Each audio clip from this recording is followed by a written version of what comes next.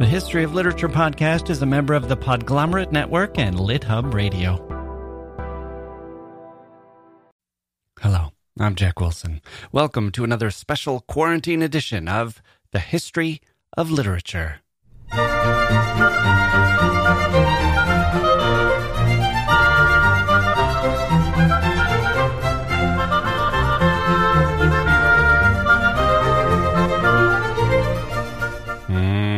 Okay, here we go. Welcome to the podcast. I am your podcast host, Jack Wilson. We've got a great show lined up today. We are bringing you some literature from the midst of a global pandemic that has sent us all underground. In some sense, for me, that's a literal sense, as I while away my hours in the basement, working, reading, and talking to you. Reminds me that we have an H.G. Wells episode on our list. I'm sure we'll be exploring the subterranean world in that one as we dig into his 1895 classic, The Time Machine. George Orwell is on the calendar, too. Another underground specialist. His trips to the coal mines, which are unforgettable. What a fantastic writer. And how about Dostoevsky's Notes from Underground, which we covered in our episode on that bizarre, unparalleled author. So, I'm feeling local in one way, intensely local. I've left the confines of my yard exactly once in the past month. Outside, things are surreal. Empty streets, empty playgrounds, spring weather stealing over the earth, and no inhabitants outside to enjoy it. Trees are budding, birds are chirping, animals are suddenly enjoying the lawns and roads and streets and highways. I saw a parade of elephants, wild elephants, walking down the Beltway here in D.C. They probably haven't done that for, who knows, 20 years or so.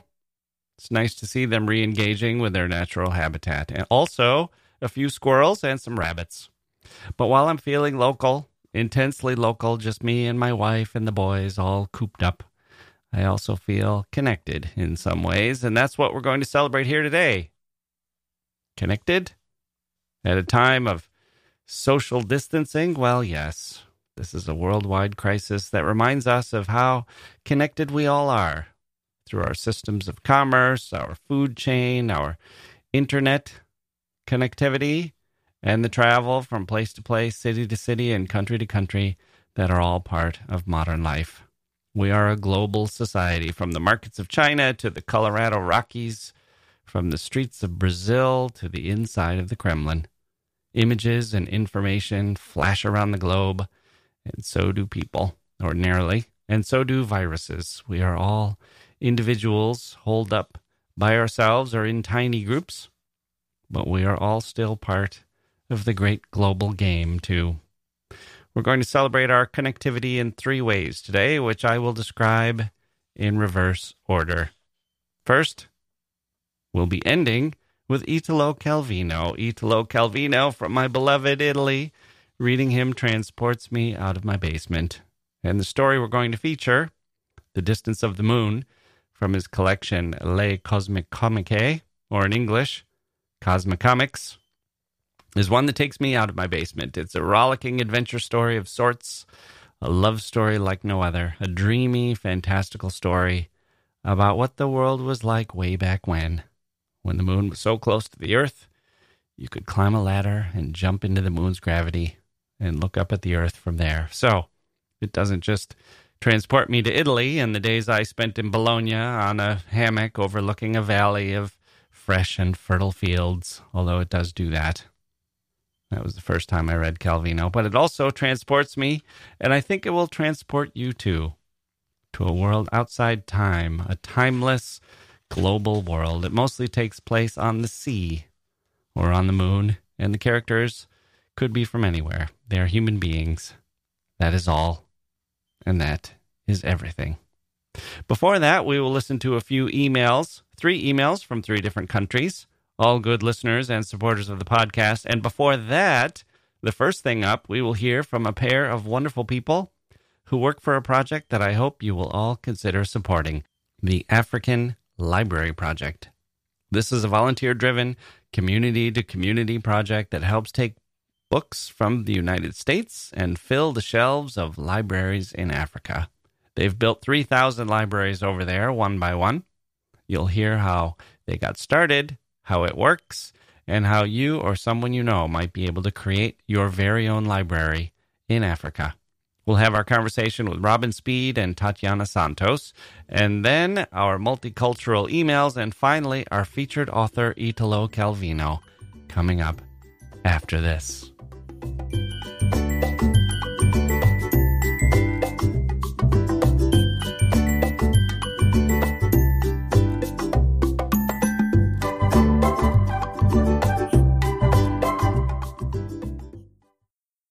Hey grown-ups, the Cat in the Hat Cast is a new podcast from Wondery, perfect for the whole family.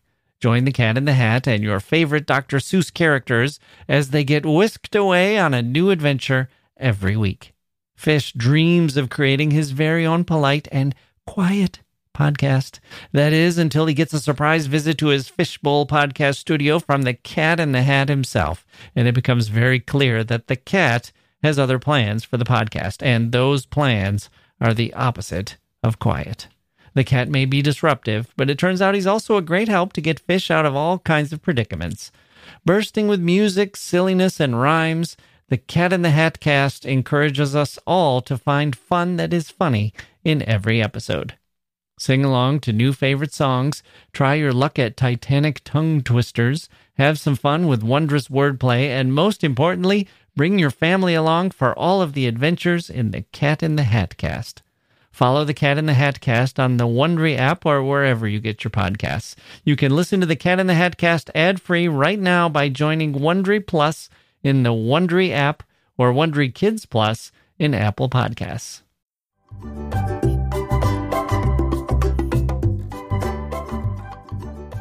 Okay, joining me now are two individuals who work with the African Library Project, Robin Speed, the Interim Executive Director, and Tatiana Santos, the Youth Program Manager. Robin and Tatiana, welcome to the History of Literature podcast. Thanks so much. Thanks for having us. Yeah, thank you. We're very excited to be on the show today. Good. So this is a wonderful project with a mission that's very near and dear to my heart, as I'm sure it is for many of my listeners as well. Let's start with Robin. Robin, what is the African Library Project?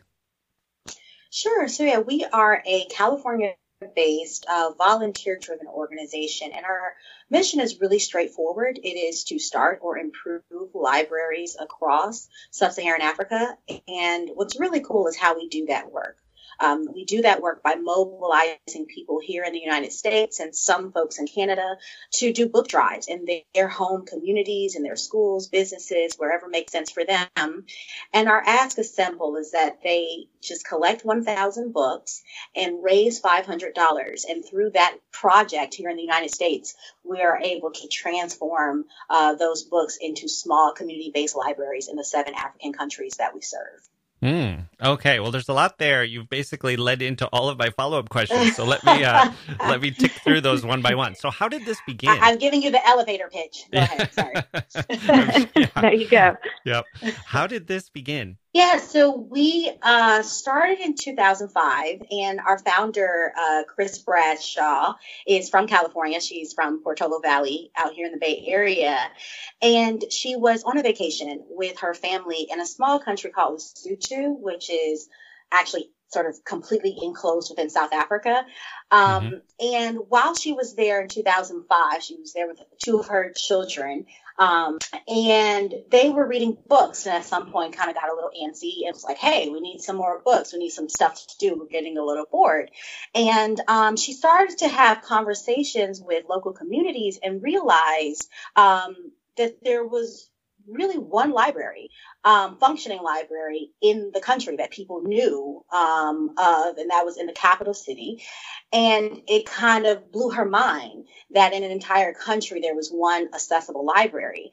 And she, if you know our founder, she is a very action-oriented person. Where there's a need, her instincts are to respond. And so through some of these local conversations, she said, look, if you guys can create a local committee of teachers and parents and community members. And if you can get the structure and if you can get the shelving, I'll go to the United States and I'll figure out how to get the books. And that was pretty much the origin of our first library in Lesotho. So I think the story goes that maybe a month later, she gets a call from community leader, and he says, look, we've built a hut, we have the shelves. And so, she sort of looked in the mirror and said, oh my God, I got to follow through with this. And from that point on until now, where we've sent over 3,000 libraries, it's been this community to community partnership where folks in the countries that we serve say, hey, we really, really want these resources. And we partner with them to say, here's how we can step in and help fill in the gap. So there's 3,000 libraries you've already set up. Yes. Wow. And are there libraries that are being built now or being prepared and they're just waiting for their shipment of books? Yeah. So we are always operating, kind of have this continuous year-to-year calendar. And so we've touched 12 different countries. So we've worked in 12 different countries across Africa, but we currently are operating in 7 countries. They are, I'll go ahead and list them for your listeners. They're Ghana and Sierra Leone in West Africa. And then in East Africa, we're in Kenya and Uganda. And then in Southern Africa, we are in Malawi, Lesotho, Botswana. Yes, I have all of them. And is there any particular reason why those 7 countries? Yeah, so there's a lot that goes into this work. So as I said, the core to the model is really the partnership on the ground. We kind of see ourselves just being sort of that secondary partner. And so one of our requirements is that there is a U.S. Peace Corps presence there. And that sort of serves as a indicator for us for stability and a certain level of continuous infrastructure where we feel as if these books will be supported and sustained over the long term. Right. My cousin did this years and years ago. He was in the Peace Corps in the Philippines, and one of his big initiatives was to create some libraries there. He also planted a lot of trees, but it was, it was similar, where it was the books would come in from the U.S. and it was, the key was to find a home. It's kind of a nice model. I think a lot of us who are used to donating, there's always this wonder if you're giving supplies or, something in the wake of a hurricane or something like that.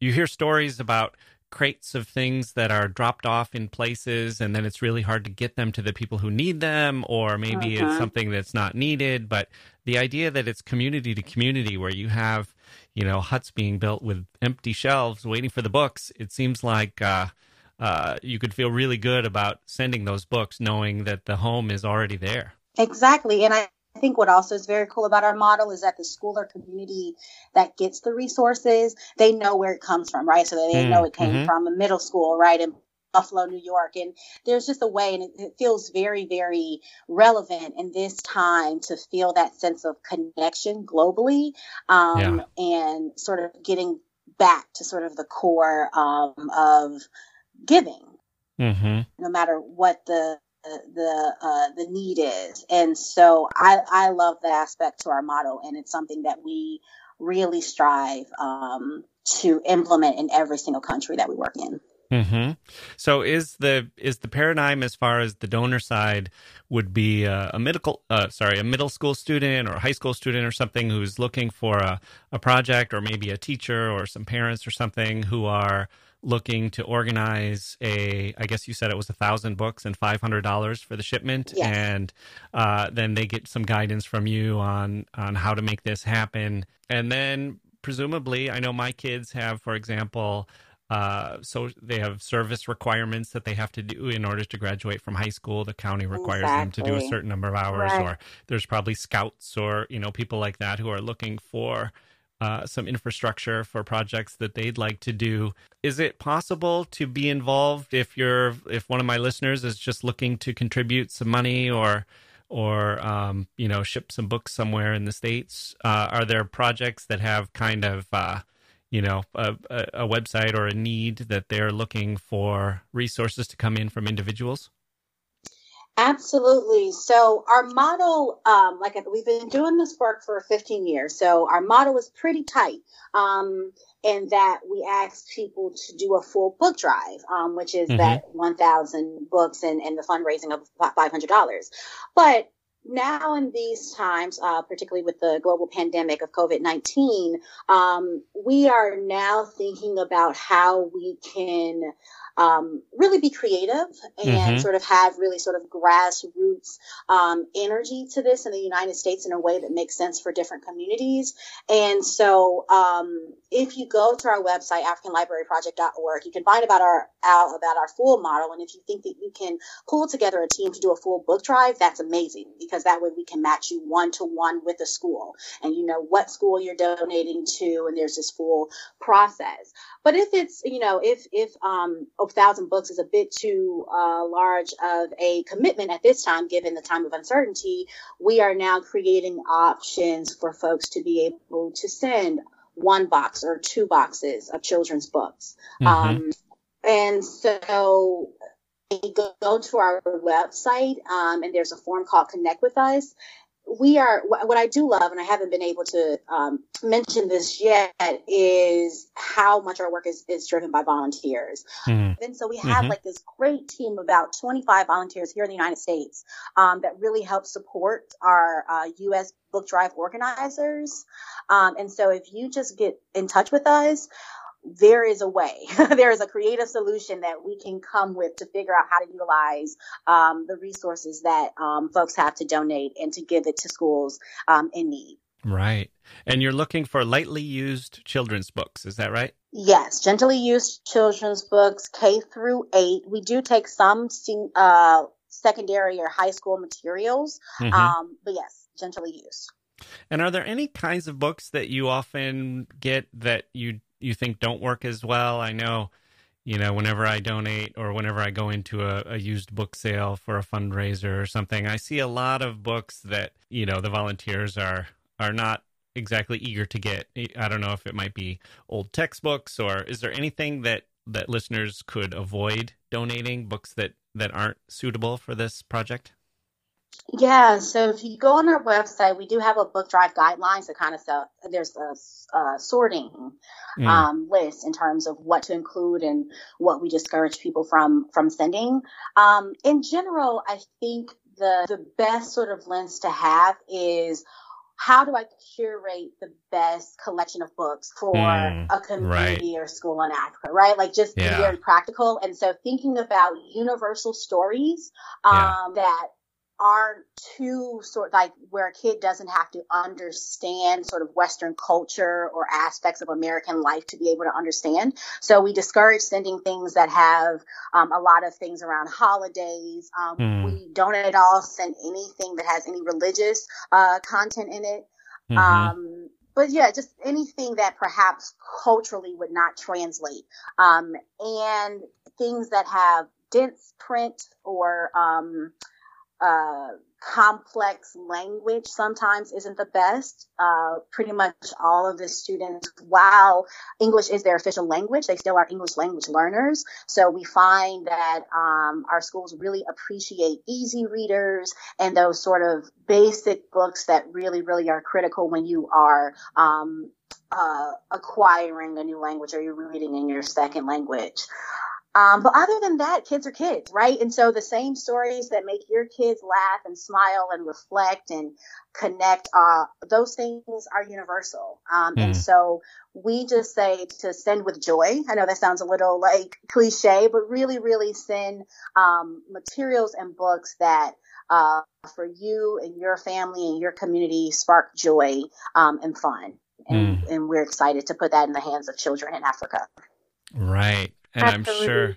I'm sure, and to go off of what Robin is mentioning, we also have a youth ambassador, and he is so impressive, just so truly intelligent, and he has come up with this STEM initiative. And so his goal is STEM-focused books in African libraries. And so any STEM-related material, that is absolutely highly encouraged to send it if it's available. Right. And are there any, I know you said there's a sort of an ongoing connection that the donors can maintain with the libraries. Do you have any success stories, or can you give us a flavor of what that might look like? Yeah, so I think what's cool about our model is that we define success sort of in a two-pronged way. So one, of course, the most important goal for us is to create libraries that stimulate learning and improve reading on the Africa side. But this is also a tremendous opportunity to be engaged in service leadership on the United States side and to connect people. And so on the Africa side, what's really cool is because we've been doing this work for quite a bit of time, we now have kids who are grown. They're adults now. They are in college or even are in their careers, and they were beneficiaries of our libraries. And so we have quite a few anecdotal stories of young people who are now teachers and said, you know, I actually really wasn't into learning. I wasn't really into reading or school, I should say. And the presence of that library made a difference for them. And now they can pass it forward as educators or in their roles. And so that is tremendously inspiring to see sort of the long-term impact that access to books has on someone's life. But on the U.S. side, and Tatiana might be able to speak to this, is we now have this amazing cadre of young people who started doing book drives with us when they were in elementary school or primary school, and they still do it year after year on into high school. And so this has been a leadership opportunity for them, because there's a lot that goes into a book drive. There's countless calls and, you know, knocking on neighbors' doors and putting up posters and getting the word out and having to sort of put yourself out in that leadership role to try to pull together to do something bigger than yourself. And so that's another success story is the dozens of, I might even say hundreds of young people here in the United States who have used the African Library Project for their own leadership growth and connection to service. Yeah. And it just seems so manageable. 1,000 books and $500. It seems like, you know, that's something that any middle schooler could manage to pull together with some initiative and a few months to work on it. And, you know, it's nice that it's such a concrete goal. Absolutely. Right.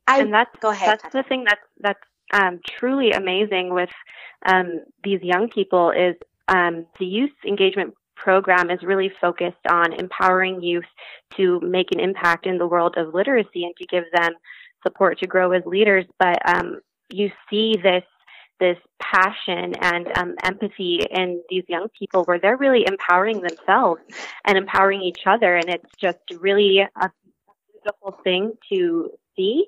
And as Robin mentioned, these youth are continuing to run these book drives year after year because it's something that they're passionate about. And it's truly just amazing to see and to hear their ideas and how innovative they are. So I'm very excited to be part of everything that they're doing. Well, I just think what you guys are doing is fantastic. There's just something magical about putting a book in the hands of a child, and to think that through this project, you've been able to bring those books to children in Africa who otherwise wouldn't have those library shelves that we all sometimes take for granted, and to keep them full of books and joy is just a fantastic thing. Where can the listeners learn more about the project?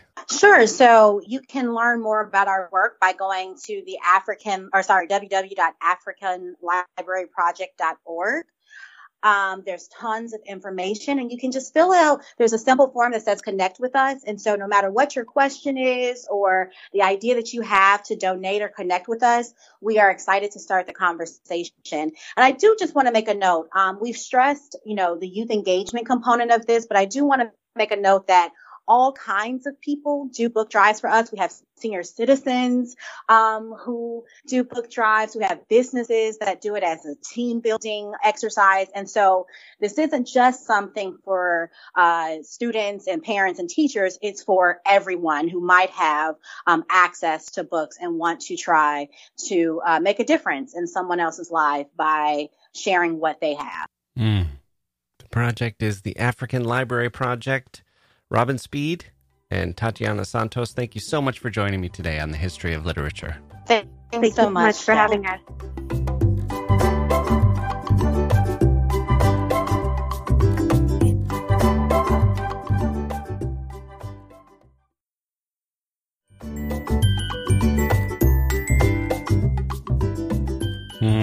Wasn't that great? 1,000 books and $500, and you too can be the proud donor of a library to a community where young people are like flowers waiting to open. Who knows what kind of impact that would have? What a great way to share some learning and some literature and some joy to a corner of the world where they might not have access to those books otherwise. Empty shelves. I hope you will consider setting up a book drive to fill those empty shelves, either by yourself or with a partner. Maybe your child would like to be involved with organizing this, or one of your students, or maybe the senior center where your parent lives or where you live, or maybe your organization or business would benefit from working together on this and getting something done. I love it. AfricanLibraryProject.org. Maybe this is something you can plan for when we get back to normal. Go over there now, read about it, contact them, put things in the works. Something you can do in the late summer, early fall. Tell them Jack sent you. Jacke, or don't. They'll be happy to have your help. Either way. Okay, 3 emails from 3 listeners in 3 different countries. First up is, it's a review from Agent Nips in Canada, who reviewed us on Apple Podcasts back in February. Subject was For Real. Review 5 stars out of 5. The review reads, Jack means so much to me. He is a dear friend and sweet and deep, capital letters deep, relief within a culture of blah and bland and soul-crushing shallowness. Every now and then I take a hiatus and get wrapped up in other podcasts, but always my heart calls for this one time and time again. I will always return to you, Jack. I'm your soul salmon, returning to your fertile sanctuary of concepts and mental stimulation, but also your sweet, gentle voice, which soothes the violent turbulence within me. Thanks so much for all that you do. Well, Agent Nips, if that is indeed your real name, you're very welcome, and thank you for your kind words. I'm going to overlook the fact that you stray once in a while, visit other podcasts. That's okay. I'm comfortable enough, confident enough. I'm so glad to hear that you're enjoying the podcast and that you are my soul salmon, which reminded me of my days in Seattle and the trips I used to take to the great flowing rivers of the Pacific Northwest. Oh, and my honeymoon in Alaska, where the bears stand waiting to watch the salmon go by. See? Could have said that they paw them out of the water and eat them raw, but that's not what I'm going for here today. Today is a day of connectivity and spiritual togetherness. And so I say to my soul salmon and to all my soul salmon, yes, go forth, you majestic creature, and return, always return. We will be here for you. That one got a little strange. Next up is from Armand. Subject, hi from Iran. Dear Jack, I discovered your podcast only last week, and I wanted to thank you. I am from Iran, Tehran, and these days things are not easy here. I like the way you express yourself. You kind of live the literature. However, it feels good to listen to you from here alone at late night. Maybe you may like some time to talk about Rumi or Hafiz or Sadi, great Persian writers. Keep up the good job, Jack. Best, Armand. What a beautiful little note. Kind of live the literature. Yes, that's pretty true. I feel the most alive when I'm immersed in a book, or when I'm here talking about them with you, or reading the emails. I guess I do live literature. I love the image of you late at night, finding some company in the podcast episodes. In hard times, yes, I definitely want to include some great Persian writers. That is on the list. It's on the calendar. I will try to do that soon. Maybe I need to move it up. Thank you for your email. And finally, from Sabren. Hope I'm pronouncing that correctly. Subject, greetings from a new Patreon. Dear Jack, after listening to you for 2 years, I've finally, somewhat, the means to pledge to your Patreon as thanks for your wonderful work. As many of your email writing fans do, I would like to shortly introduce myself. Hi, I'm Sabren, a Swiss Moroccan, born and living in Switzerland, but from Moroccan descent, and studying molecular biology in Switzerland, though my love lingers over literature and philosophy. By chance, I stumbled over your podcast, and I couldn't stop since. I still remember the first episode I listened to. It featured an email by a Syrian teacher, whom I hope is still doing fine.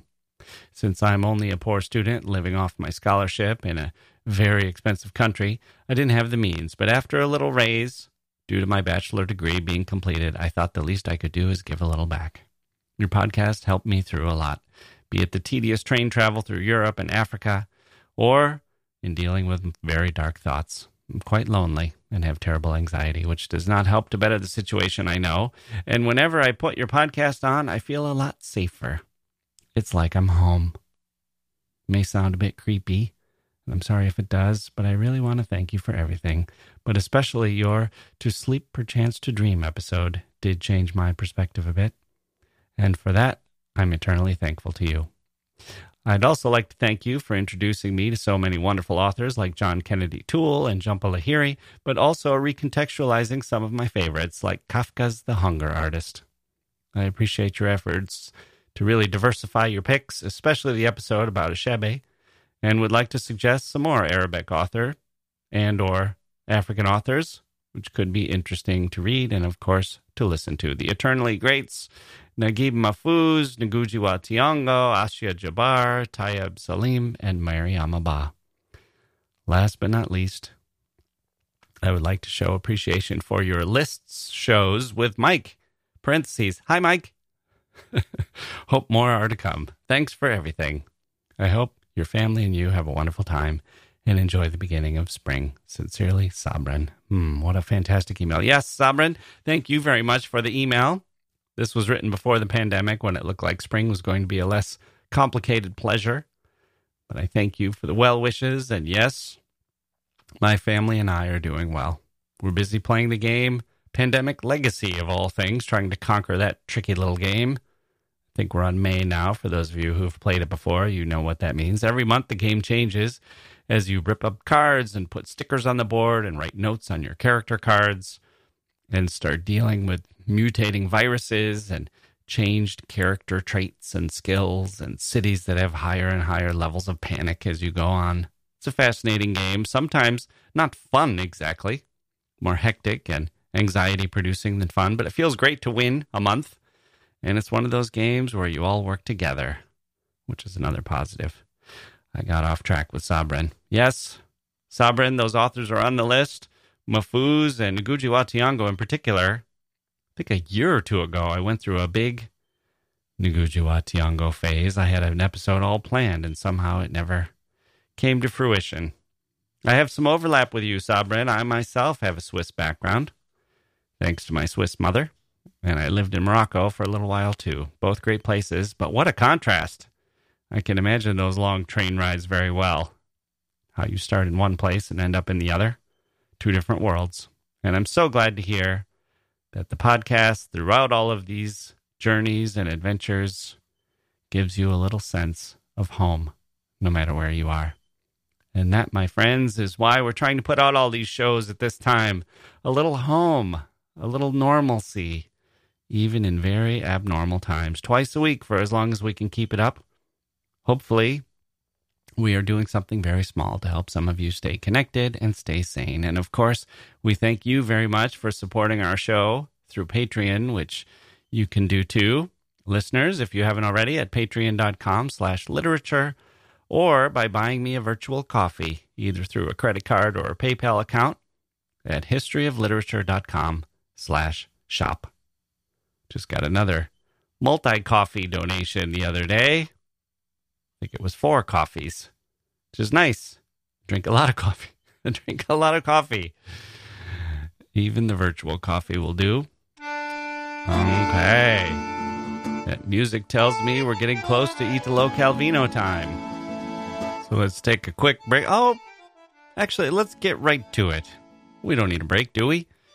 Have you ever been in a meeting like that and you need a break and someone says, I don't need a break, let's just power through. And everyone kind of nods and you just think, who are you to decide? Who are you to decide? What do you do in those moments, people? Do you say, sorry, I disagree, break time? Or do you just nod and say, yeah, power through, sure. Because the person who wants to work always wins over the person who needs a break. Is that just here? Is that just America? America who doesn't know how to take a vacation. Can't even say the word. It's so foreign. Doesn't know how to take a vacation or a holiday.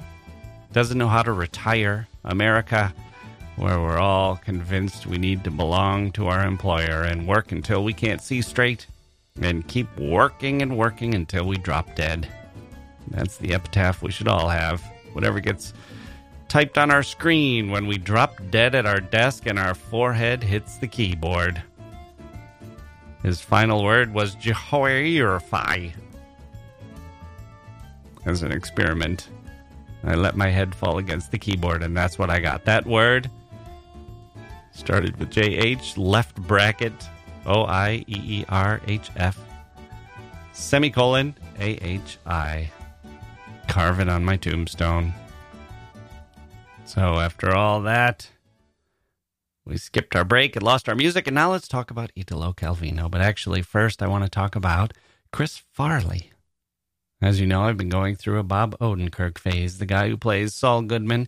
And before that, Bob Odenkirk was in Mr. Show, and a long time ago he wrote for Saturday Night Live. And before that, Second City, which was when I was in Chicago. I'm pretty sure I saw him in his Complicated Energy on stage. I think I have the program somewhere. I'd have to look at it. I don't remember for sure. I do remember that Chris Farley was on the stage playing a character named Whale Boy. Chris Farley, for those too young or those who aren't in America, is was a great big walrus of a man who was surprisingly graceful and very funny in a particular way. A physical comedian, a Falstaff. I didn't love him, frankly. He wasn't my favorite comedian, even though he was from Wisconsin. We grew up near each other, and we were about the same age. I was looking for Christopher Guest back then. I was looking for David Letterman. Looking for Gary Shandling. The Wisecrack.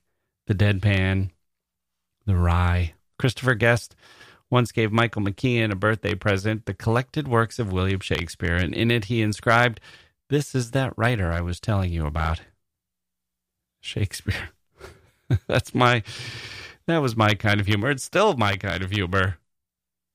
I like the subtle. What can I say? I like Monty Python and George Carlin and Richard Pryor and Woody Allen and Letterman. I already said him. Chris Farley was more in the John Belushi mode. Explode onto the stage, shout, sweat, loosen his necktie because he's choking. He's so heavy. Almost fall down, then fall down. Crashes through a table. You see his underwear. He makes fun of his weight. He was famous for the sketch with Paul McCartney where he would interview him shyly and then say, "That was awesome," after every question. Like, "Did you write Hey Jude?" McCartney would say, "Yes, I did." And Chris Farley would say, "Oh, that song's awesome." Odenkirk wrote for him the sketch Matt Foley, the motivational speaker who lived in a van down by the river. It's a famous sketch, but that's about as intellectually sophisticated as Farley got. Usually he was big and loud and booming, and he'd crash through walls or into tables, and he was sweaty. It was all kind of tragic. On stage, it was unbelievable. You see it in a theater or on TV or in a movie. It's a little bit sad, a little bit tragic. He died young, had a lot of addiction problems. He was a sad person in spite of his gifts and in spite of his success. But let me get to the point. It's all connected to Italo Calvino, or at least the story we're going to read today. One of Chris Farley's most famous sketches was with Patrick Swayze, professional dancer and professional hunk, the movie star who was in Dirty Dancing. The two of them played two dancers auditioning to be Chippendales dancers. And the sketch starts where you see the judges, they can't make up their mind between these two. They're both so good. They've Been there for several auditions, and then they come out. It's Swayze and Farley dressed in sleeveless tuxedo shirts, the Chippendales stripper outfits. That's the first joke. It's a visual joke. The fat man next to the hunk. The audience says, who can believe it came down to these two? What's wrong with the judges? How did they not pick between this obvious superstar and this big, overweight, obese man? And then they start dancing, and Farley is really, really good. He can move. He's got the moves down. He's kind of more into it than Swayze. He's kind of better than Swayze. And the crowd, the audience, loves it. You can hear them loving Chris Farley. It's very charming. It's incredibly powerful. Seeing this guy trying so hard, being so into this dance. Was his fourth appearance on Saturday Night Live, I read somewhere. And the sketch made him a star. It's probably one of the 5 or 10 most popular Saturday Night Live sketches of all time. And Bob Odenkirk hated it. He said it was atrocious and they never should have done it. And he gave his reasoning for it. And I read some other reviews and descriptions and interviews with people who are around the sketch and around Chris Farley, and I kind of got the sense of what Bob Odenkirk was talking about. It was basically Fatty Falls Down all over again. That's what the writers used to call it. Fatty Falls Down. That was the whole sketch. Chris Farley comes out, says a bunch of things, jumps through a table. Farley himself had reservations about these sketches. They were funny. They were getting laughs. They were making him a star. But the whole joke was that he was big and fat, and that made what he did funny. At one point, this is terrible. I mean, the guy struggled his whole life with his weight. He was not healthy.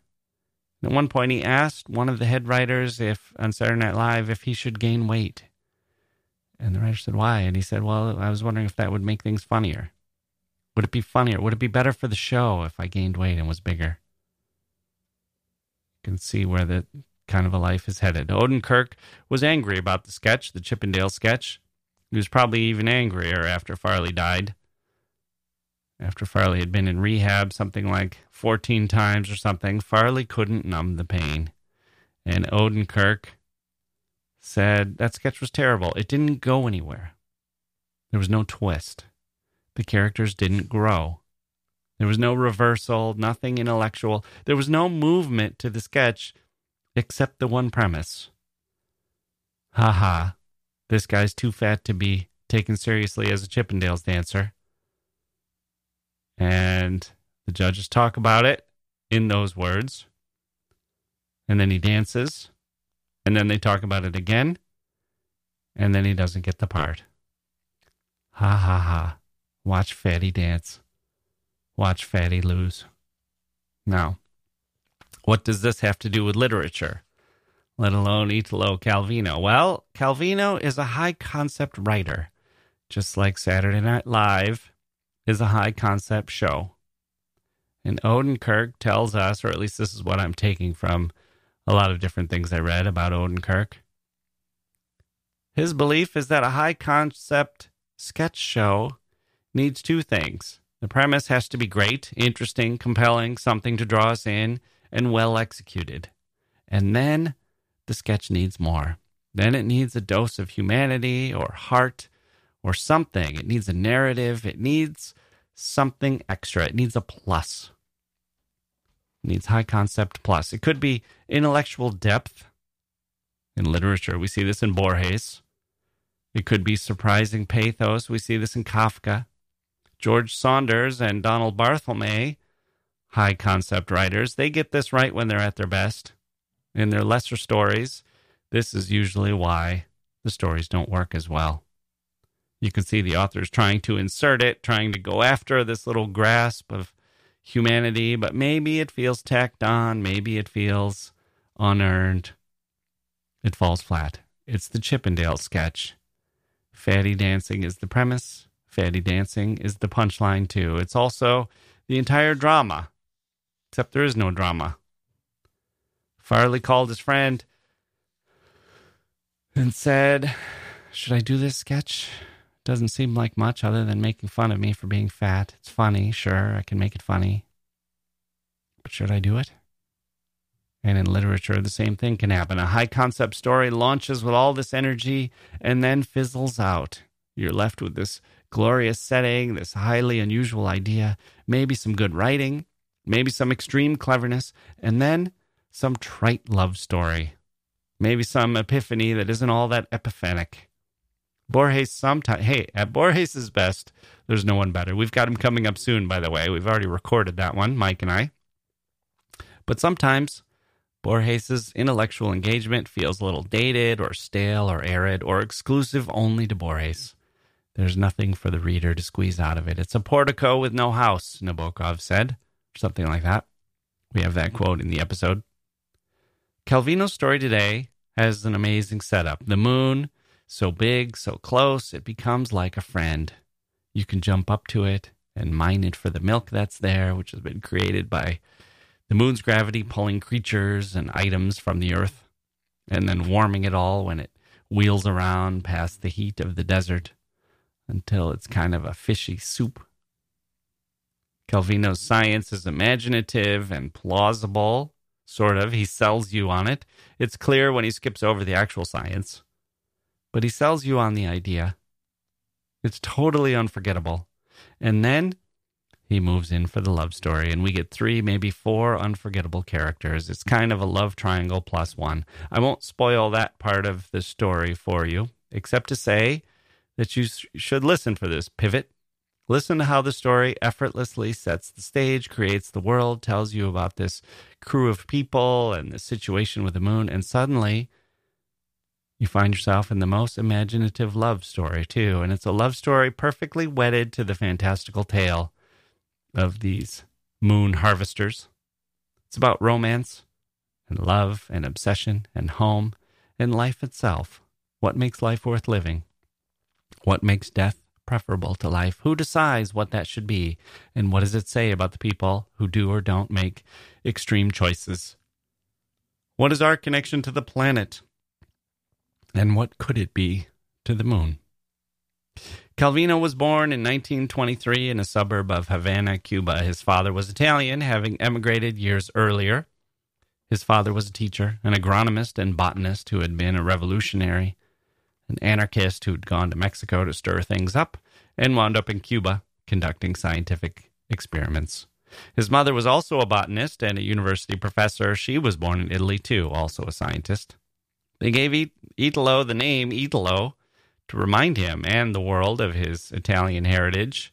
And then he wound up moving back to Italy less than 2 years after he was born, where he grew up in Italy, thinking that his name sounded kind of militantly Italian. Didn't love his first name. His brother was a geologist. Italo became known for his science-based stories. He was drawn to comics as well as a kid, and cartoons, and drawings and poetry and theater. All this was at odds with the rest of his family. We're so immersed in science. His earliest memory was of a Marxist professor beaten up by Mussolini's black shirts. All this went into his brain. The youth under fascism, the scientific and academic surroundings, the fiction and storytelling of books like Rudyard Kipling, and American movies. He went to university to study physics, but was secretly reading literature. I think when it came time to write, he drew upon all these ideas he developed as a closeted literature fan, maybe I should say, in the middle of all those scientific and mathematical lectures. One gets the sense that he was studying those topics, but also dreaming his way through them, even though he was pretty successful as a student. Finally, he switched to literature. He did his master's thesis on Joseph Conrad. He wrote short stories and got a job at the famous Einaudi publishing house, where he met Natalia Ginzburg and Cesare Pavese and lots of other writers. He's in his 20s now. He wrote some novels that didn't do so well and short stories. He had an affair with an actress who was older and married. He collected Italian folktales for a publishing project that was trying to find the Italian equivalent of the Brothers Grimm. And finally, he had his successes: Marco Valdo, Cosmic Comics, Invisible Cities, If on a Winter's Night a Traveler, Mr. Palomar, to name just a few. By the time he died in 1985, he was the most translated contemporary Italian author in the world. He was hugely influential. Unlikely figures like Saul Bellow, who wrote in a very different style, were fans of his. His work has proved enduring. At its best, it's timeless and placeless, if that's a word, placeless. It takes off into a mystical world of magic and enchantment, rooted in science and scientific fantasy, but overflowing with humanity as well. Let's stop talking now and let his story do the talking for us. Next up, The Distance of the Moon, from Cosmic Comics, published in 1965. Before the moon landing, but after the Kennedy pronouncement, the world had moon fever, and Calvino supplied the dream.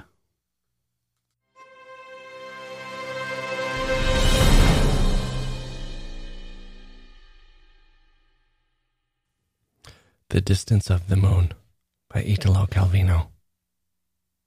At one time, according to Sir George H. Darwin, the moon was very close to the earth. Then the tides gradually pushed her far away, the tides that the moon herself causes in the earth's waters, where the earth slowly loses energy. "How well I know," old Kuefe cried. "The rest of you can't remember, but I can. We had her on top of us all the time, that enormous moon. When she was full, nights as bright as day, but with a butter-colored light, it looked as if she were going to crush us. When she was new, she rolled around the sky like a black umbrella blown by the wind. And when she was waxing, she came forward with her horns so low, she seemed about to stick into the peak of a promontory and get caught there.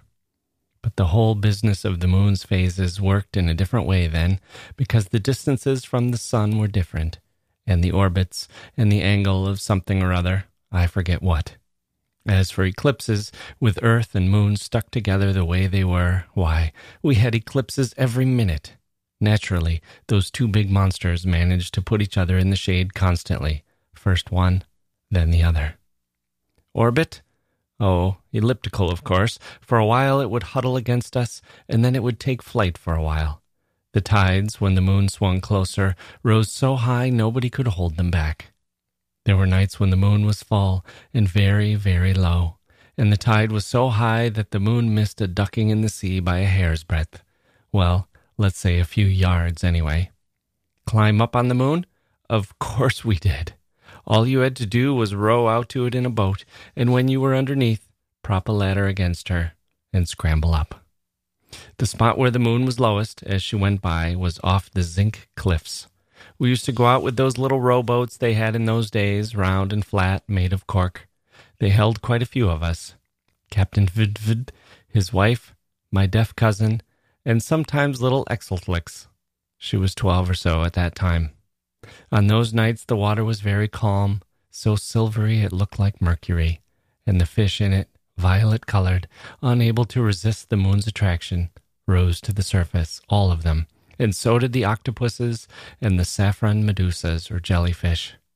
There was always a flight of tiny creatures, little crabs, squid, and even some weeds, light and filmy, and coral plants, that broke from the sea and ended up on the moon, hanging down from that lime-white ceiling, or else they stayed in midair, a phosphorescent swarm we had to drive off, waving banana leaves at them. This is how we did the job. In the boat, we had a ladder. One of us held it, another climbed to the top, and a third, at the oars, rowed until we were right under the moon. That's why there had to be so many of us. I only mentioned the main ones.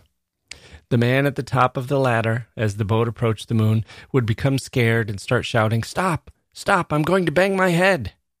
That was the impression you had, seeing her on top of you, immense and all rough with sharp spikes and jagged sawtooth edges.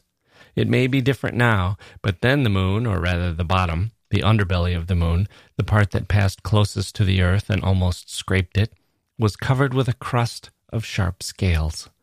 It had come to resemble the belly of a fish, and the smell, too, as I recall, if not downright fishy, was faintly similar, like smoked salmon. In reality, from the top of the ladder, standing erect on the last rung, you could just touch the moon if you held your arms up. We had taken the measurements carefully. We didn't yet suspect that she was moving away from us. The only thing you had to be very careful about was where you put your hands. I always chose a scale that seemed fast. We climbed up in groups of 5 or 6 at a time. Then I would cling first with one hand, then with both, and immediately I would feel ladder and boat drifting away from below me, and the motion of the moon would tear me from the earth's attraction. Yes, the moon was so strong that she pulled you up. You realized this the moment you passed from one to the other.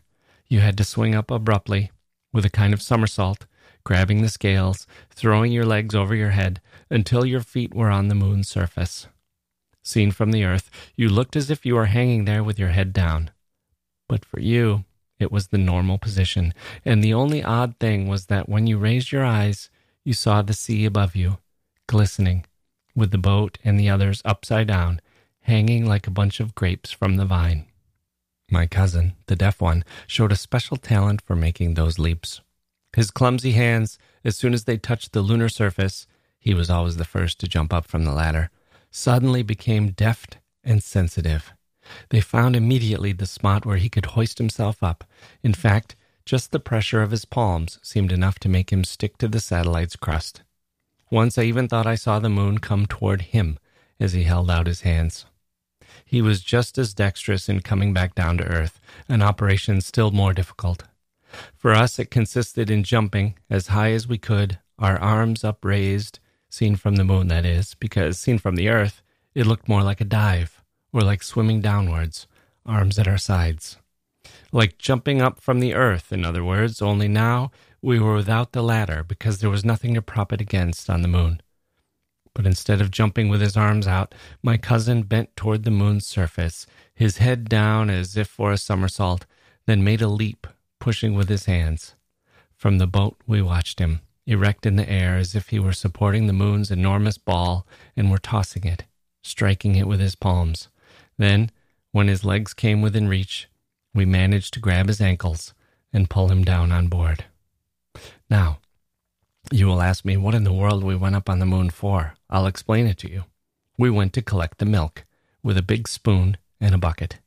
Moon milk was very thick, like a kind of cream cheese. It formed in the crevices between one scale and the next through the fermentation of various bodies and substances of terrestrial origin, which had flown up from the prairies and forests and lakes as the moon sailed over them. It was composed chiefly of vegetal juices, tadpoles, bitumen, lentils, honey, starch crystals, sturgeon eggs, molds, pollen, gelatinous matter, worms, rosins, pepper, mineral salts, combustion residue. You had only to dip the spoon under the scales that covered the moon's scabby terrain, and you brought it out, filled with that precious muck. Not in the pure state, obviously. There was a lot of refuse. In the fermentation, which took place as the moon passed over the expanses of hot air above the deserts, not all the bodies melted. Some remained stuck in it. Fingernails and cartilage, bolts, seahorses, nuts and peduncles, shards of crockery, fish hooks, at times even a comb. So this paste, after it was collected, had to be refined, filtered, but that wasn't the difficulty. The hard part was transporting it down to the earth. This is how we did it. We hurled each spoonful into the air with both hands, using the spoon as a catapult. The cheese flew, and if we had thrown it hard enough, it stuck to the ceiling. I mean the surface of the sea. Once there, it floated, and it was easy enough to pull it into the boat. In this operation, too, my deaf cousin displayed a special gift. He had strength and a good aim. With a single sharp throw, he could send the cheese straight into a bucket we held up to him from the boat. As for me, I occasionally misfired. The contents of the spoon would fail to overcome the moon's attraction, and they would fall back into my eye. I still haven't told you everything about the things my cousin was good at. That job of extracting lunar milk from the moon scales was child's play to him. Instead of the spoon, at times he had only to thrust his bare hand under the scales, or even one finger. He didn't proceed in any orderly way, but went to isolated places, jumping from one to the other, as if he were playing tricks on the moon, surprising her, or perhaps tickling her. And wherever he put his hand, the milk spurted out as if from a nanny goat's teats. So the rest of us had only to follow him and collect with our spoons the substance that he was pressing out, first here, then there, but always as if by chance, since the deaf one's movements seemed to have no clear, practical sense. There were places, for example, that he touched merely for the fun of touching them, gaps between two scales, naked and tender folds of lunar flesh. At times my cousin pressed not only his fingers, but, in a carefully gauged leap, his big toe. He climbed onto the moon barefoot, and this seemed to be the height of amusement for him, if we could judge by the chirping sounds that came from his throat as he went on leaping. The soil of the moon was not uniformly scaly, but revealed irregular bare patches of pale, slippery clay. These soft areas inspired the deaf one to turn somersaults, or to fly almost like a bird, as if he wanted to impress his whole body into the moon's pulp. As he ventured farther in this way, we lost sight of him at one point. On the moon there were vast areas we had never had any reason or curiosity to explore, and that was where my cousin vanished. I had suspected that all those somersaults and nudges he indulged in before our eyes were only a preparation, a prelude to something secret meant to take place in the hidden zones. We fell into a special mood on those nights off the zinc cliffs, gay but with a touch of suspense, as if inside our skulls, instead of the brain, we felt a fish floating, attracted by the moon. And so we navigated, playing and singing. The captain's wife played the harp. She had very long arms, silvery as eels on those nights, and armpits as dark and mysterious as sea urchins. And the sound of the harp was sweet and piercing. So sweet and piercing, it was almost unbearable. And we were forced to let out long cries, not so much to accompany the music as to protect our hearing from it. Transparent jellyfish rose to the sea's surface, throbbed there a moment, then flew off, swaying toward the moon. Little Exelflix amused herself by catching them in midair, though it wasn't easy. Once, as she stretched her little arms out to catch one, she jumped up slightly and was also set free. Thin as she was an ounce or two short of the weight necessary for the Earth's gravity to overcome the moon's attraction and bring her back. So she flew up among the jellyfish, suspended over the sea. She took fright, cried, then laughed and started playing, catching shellfish and minnows as they flew, sticking some into her mouth and chewing them. We rowed hard to keep up with the child. The moon ran off in her ellipse, dragging that swarm of marine fauna through the sky, and a train of long, entwined seaweeds, and Exelflix hanging there in the midst. Her two wispy braids seemed to be flying on their own, outstretched toward the moon, but all the while she kept wriggling and kicking at the air, as if she wanted to fight that influence. And her socks, she had lost her shoes in the flight, slipped off her feet, and swayed, attracted by the Earth's force. On the ladder, we tried to grab them. The idea of eating the little animals in the air had been a good one. The more weight Exelflix gained, the more she sank toward the earth. In fact, since among those hovering bodies hers was the largest, mollusks and seaweeds and plankton began to gravitate about her, and soon the child was covered with siliceous little cells, chitinous carapaces, and fibers of sea plants. And the farther she vanished into that tangle, the more she was freed of the moon's influence, until she grazed the surface of the water and sank into the sea. We rowed quickly to pull her out and save her. Her body had remained magnetized, and we had to work hard to scrape off all the things encrusted on her. Tender corals were wound about her head, and every time we ran the comb through her hair, there was a shower of crayfish and sardines. Her eyes were scaled shut by limpets, clinging to the lids with their suckers. Squid's tentacles were coiled around her arms and her neck, and her little dress now seemed woven only of weeds and sponges.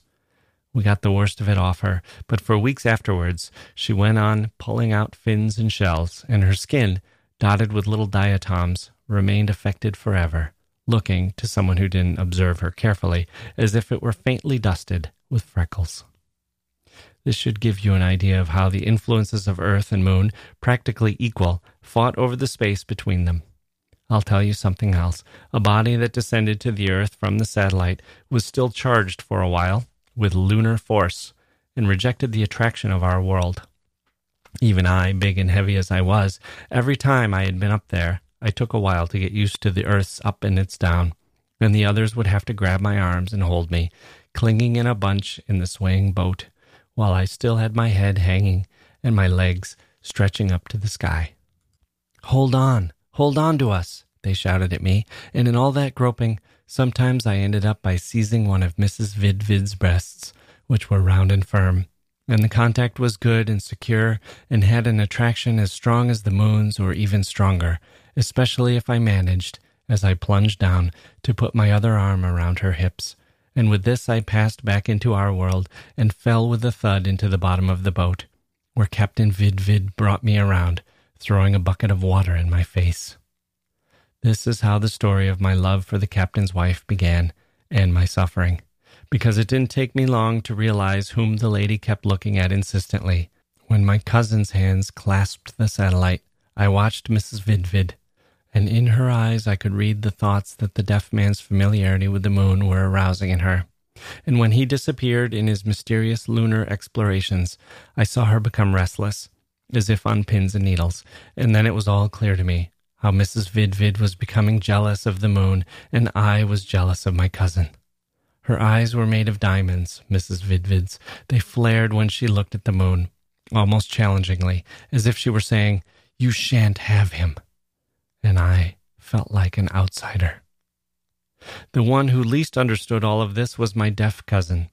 When we helped him down, pulling him, as I explained to you, by his legs, Mrs. Vidvid lost all her self-control, doing everything she could to take his weight against her own body, folding her long, silvery arms around him.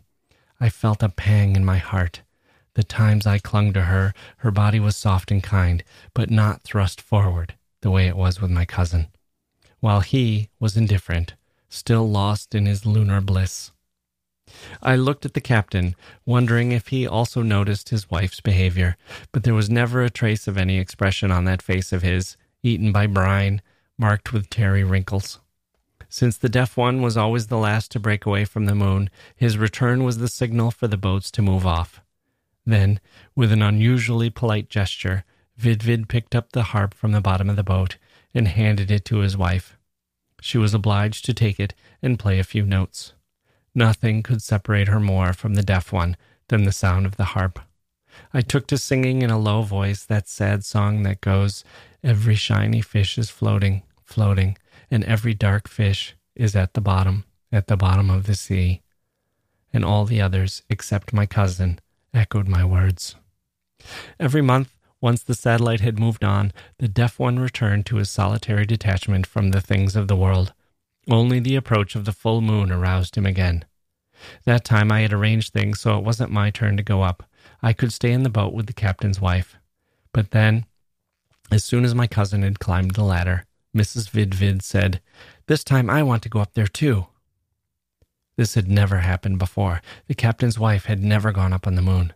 But Vidvid made no objection. In fact, he almost pushed her up the ladder bodily, exclaiming, "Go ahead then." And we all started helping her, and I held her from behind, felt her round and soft on my arms, and to hold her up I began to press my face and the palms of my hands against her. And when I felt her rising into the moon's sphere, I was heartsick at that lost contact. So I started to rush after her, saying, "I'm going to go up for a while too, to help out." I was held back as if in a vice. "You stay here. You have work to do later," the captain commanded without raising his voice. At that moment, each one's intentions were already clear, and yet I couldn't figure things out. Even now, I'm not sure I've interpreted it all correctly. Certainly, the captain's wife had for a long time been cherishing the desire to go off privately with my cousin up there, or at least to prevent him from going off alone with the moon. But probably she had a still more ambitious plan, one that would have to be carried out in agreement with the deaf one. She wanted the two of them to hide up there together and stay on the moon for a month. But perhaps my cousin, deaf as he was, hadn't understood anything of what she had tried to explain to him. Or perhaps he hadn't even realized that he was the object of the lady's desires. And the captain? He wanted nothing better than to be rid of his wife. In fact, as soon as she was confined up there, we saw him give free rein to his inclinations and plunge into vice, and then we understood why he had done nothing to hold her back. But had he known from the beginning that the moon's orbit was widening? None of us could have suspected it. The deaf one, perhaps, but only he. In the shadowy way he knew things, he may have had a presentiment that he would be forced to bid the moon farewell that night. This is why he hid in his secret places and reappeared only when it was time to come back down on board. It was no use for the captain's wife to try to follow him. We saw her cross the scaly zone various times, length and breadth, then suddenly she stopped, looking at us in the boat, as if about to ask us whether we had seen him. Surely there was something strange about that night. The sea's surface, instead of being taut as it was during the full moon, or even arched a bit toward the sky, now seemed limp, sagging, as if the lunar magnet no longer exercised its full power. And the light, too, wasn't the same as the light of other full moons. The night's shadows seemed somehow to have thickened. Our friends up there must have realized what was happening. In fact, they looked up at us with frightened eyes. And from their mouths and ours at the same moment came a cry, "The moon's going away!" The cry hadn't died out when my cousin appeared on the moon, running. He didn't seem frightened or even amazed. He placed his hands on the terrain, flinging himself into his usual somersault, but this time, after he had hurled himself into the air, he remained suspended, as little Exelflix had. He hovered a moment between moon and earth, upside down, then, laboriously moving his arms like someone swimming against a current, he headed with unusual slowness toward our planet. From the moon, the other sailors hastened to follow his example. Nobody gave a thought to getting the moon milk that had been collected into the boats, nor did the captain scold them for this. They had already waited too long. The distance was difficult to cross by now. When they tried to imitate my cousin's leap or his swimming, they remained there, groping, suspended in midair. "Cling together, idiots! Cling together!" the captain yelled. At this command, the sailors tried to form a group, a mass, to push all together until they reached the zone of the Earth's attraction. All of a sudden, a cascade of bodies plunged into the sea with a loud splash. The boats were now rowing to pick them up. "Wait! The captain's wife is missing!" I shouted. The captain's wife had also tried to jump, but she was still floating only a few yards from the moon, slowly moving her long, silvery arms in the air. I climbed up the ladder, and in a vain attempt to give her something to grasp, I held the harp out toward her. "I can't reach her. We have to go after her." And I started to jump up, brandishing the harp. Above me, the enormous lunar disk no longer seemed the same as before. It had become much smaller. It kept contracting, as if my gaze were driving it away, and the emptied sky gaped like an abyss where, at the bottom, the stars had begun multiplying, and the night poured a river of emptiness over me, drowned me in dizziness and alarm. "I'm afraid," I thought. "I'm too afraid to jump. I'm a coward." And at that moment, I jumped. I swam furiously through the sky and held the harp out to her. And instead of coming toward me, she rolled over and over, showing me first her impassive face and then her backside. "Hold tight to me," I shouted, and I was already overtaking her, entwining my limbs with hers. "If we cling together, we can go down." And I was concentrating all my strength on uniting myself more closely with her. And I concentrated my sensations as I enjoyed the fullness of that embrace. I was so absorbed I didn't realize at first that I was, indeed, tearing her from her weightless condition, but was making her fall back on the moon. Didn't I realize it, or had that been my intention from the very beginning? Before I could think properly, a cry was already bursting from my throat. "I'll be the one to stay with you for a month." Or rather, "On you," I shouted in my excitement. "On you for a month." And at that moment, our embrace was broken by our fall to the moon's surface, where we rolled away from each other among those cold scales. I raised my eyes as I did every time I touched the moon's crust, sure that I would see above me the native sea like an endless ceiling. And I saw it, yes, I saw it this time too, but much higher and much more narrow, bound by its borders of coasts and cliffs and promontories, and how small the boats seemed, and how unfamiliar my friends' faces, and how weak their cries. A sound reached me from nearby. Mrs. Vidvid had discovered her harp, and was caressing it, sketching out a chord as sad as weeping. A long month began. The moon turned slowly around the earth. On the suspended globe, we no longer saw our familiar shore, but the passage of oceans as deep as abysses, and deserts of glowing lapilli, and continents of ice, and forests writhing with reptiles, and the rocky walls of mountain chains gashed by swift rivers, and swampy cities, and stone graveyards, and empires of clay and mud. The distance spread a uniform color over everything. The alien perspectives made every image alien. Herds of elephants and swarms of locusts ran over the plains, so evenly vast and dense and thickly grown that there was no difference among them. I should have been happy. As I had dreamed, I was alone with her. That intimacy with the moon I had so often envied my cousin, and with Mrs. Vidvid was now my exclusive prerogative. A month of days and lunar nights stretched uninterrupted before us. The crust of the satellite nourished us with its milk, whose tart flavor was familiar to us. We raised our eyes up to the world where we had been born, finally traversed in all its various expanse, explored landscapes no earth being had ever seen, or else we contemplated the stars beyond the moon, big as pieces of fruit, made of light, ripened on the curved branches of the sky, and everything exceeded my most luminous hopes, and yet, it was, instead, exile. I thought only of the earth. It was the earth that caused each of us to be that someone he was, rather than someone else. Up there, wrested from the earth, it was as if I were no longer that I, nor she that she, for me. I was eager to return to the earth, and I trembled at the fear of having lost it. The fulfillment of my dream of love had lasted only that instant when we had been united, spinning between earth and moon. Torn from its earthly soil, my love now knew only the heart-rending nostalgia for what it lacked. A where, a surrounding, a before and after. This is what I was feeling. But she? As I asked myself, I was torn by my fears, because if she also thought only of the earth, this could be a good sign, a sign that she had finally come to understand me. But it could also mean that everything had been useless, that her longings were directed still and only toward my deaf cousin. Instead, she felt nothing. She never raised her eyes to the old planet. She went off, pale among those wastelands, mumbling dirges and stroking her harp, as if completely identified with her temporary, as I thought, lunar state. Did this mean I had won out over my rival? No, I had lost.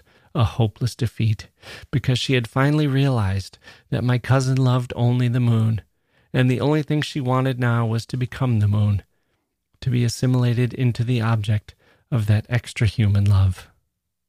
When the moon had completed its circling of the planet, there we were again over the zinc cliffs. I recognized them with dismay. Not even in my darkest previsions had I thought the distance would have made them so tiny. In that mud puddle of the sea, my friends had set forth again, without the now useless ladders, but from the boats rose a kind of forest of long poles. Everybody was brandishing one, with a harpoon or a grappling hook at the end, perhaps in the hope of scraping off a last bit of moon milk, or of lending some kind of help to us wretches up there. But it was soon clear that no pole was long enough to reach the moon, and they dropped back, ridiculously short, humbled, floating on the sea, and in that confusion some of the boats were thrown off balance and overturned. But just then, from another vessel, a longer pole, which till then they had dragged along on the water's surface, began to rise. It must have been made of bamboo, of many, many bamboo poles stuck one into the other, and to raise it they had to go slowly because, thin as it was, if they let it sway too much, it might break. Therefore, they had to use it with great strength and skill, so that the wholly vertical weight wouldn't rock the boat. Suddenly it was clear that the tip of that pole would touch the moon, and we saw it graze, then press against the scaly terrain, rest there a moment, give a kind of little push, or rather a strong push that made it bounce off again, then come back and strike that same spot, as if on the rebound, then move away once more.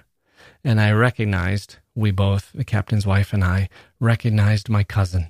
It couldn't have been anyone else. He was playing his last game with the moon, one of his tricks, with the moon on the tip of his pole, as if he were juggling with her.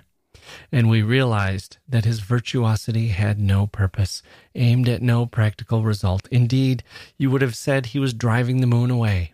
that he was helping her departure, that he wanted to show her to her more distant orbit. And this, too, was just like him.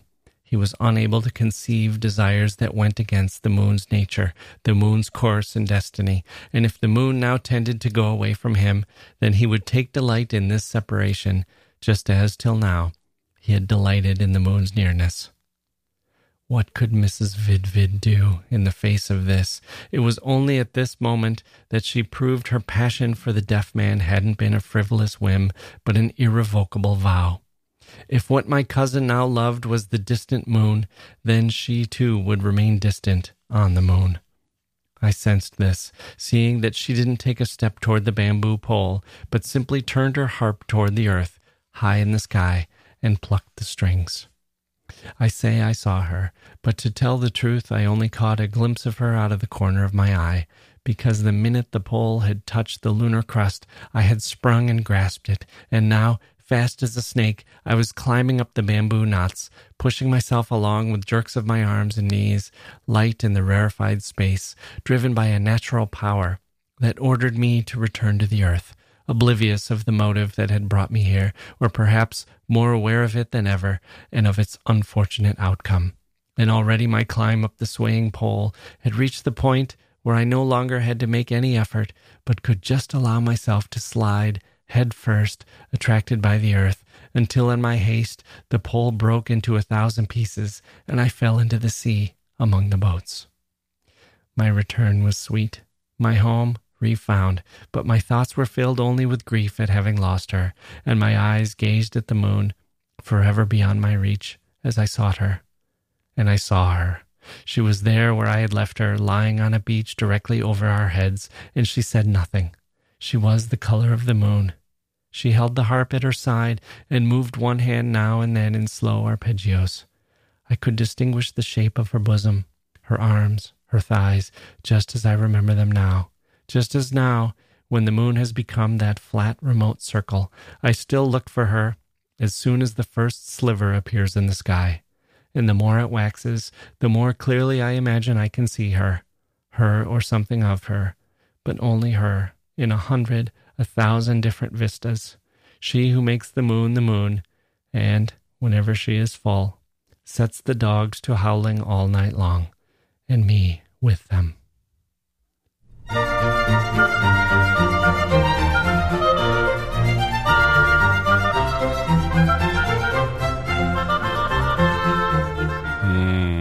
Okay, there we go. That's going to do it for this episode of the History of Literature. Did that story check both boxes for you? It did for me. The opening pages with its incredible setting, the situation, the old man recalling the ancient times when the moon was big and scaly and crusted with fish and fish parts, and people in boats could jump right up and land on the moon, moving from right side up to upside down and vice versa.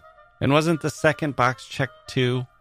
The love story, the cousin who toys with the moon, who makes it his thing, his plaything, the woman who loves that about him and wants to be part of it, and the narrator who loves the woman but can never be what she wants him to be. She has a tragic end, melting into the moon as her lover, the object of her love, pushes it away. Just one more joke to him, just one more clever and dexterous trick, and the narrator has to watch it happen and learns of his own yearning for home in the middle of it. A beautiful, beautiful story. Speaking of beautiful, beautiful things, that's how I feel about you, dear listeners, who have made it all the way through an action-packed episode today. We had Chris Farley at the African Library Project and emails galore. What a day. My thanks to Robin and Tatiana for telling us about the African Library Project. Don't you think you could get that done? Not me, not us, you. You in your house. 1,000 books, $500 by hook or by crook. Don't you think you can leave a library behind, send one out into the world, leave a bright little stamp somewhere, a ribbon tied around those shelves, a way of making young minds into readers, into thinkers, into the kind of people who are going to take us forward through their passion, their intellect, and their dreams. I can't think of a better thing to do. Will be good for the soul, for your soul. So head on over to AfricanLibraryProject.org and see how you can help. And then Meet me back here next time for a little Mike Palindrome and a lot of Shakespeare. What could be better? Maybe a lot of Mike Palindrome, you might be saying. Well, we have that too. As much him as Shakespeare. That's all coming up on the History of Literature. I'm Jack Wilson. Thank you for listening, and we'll see you next time.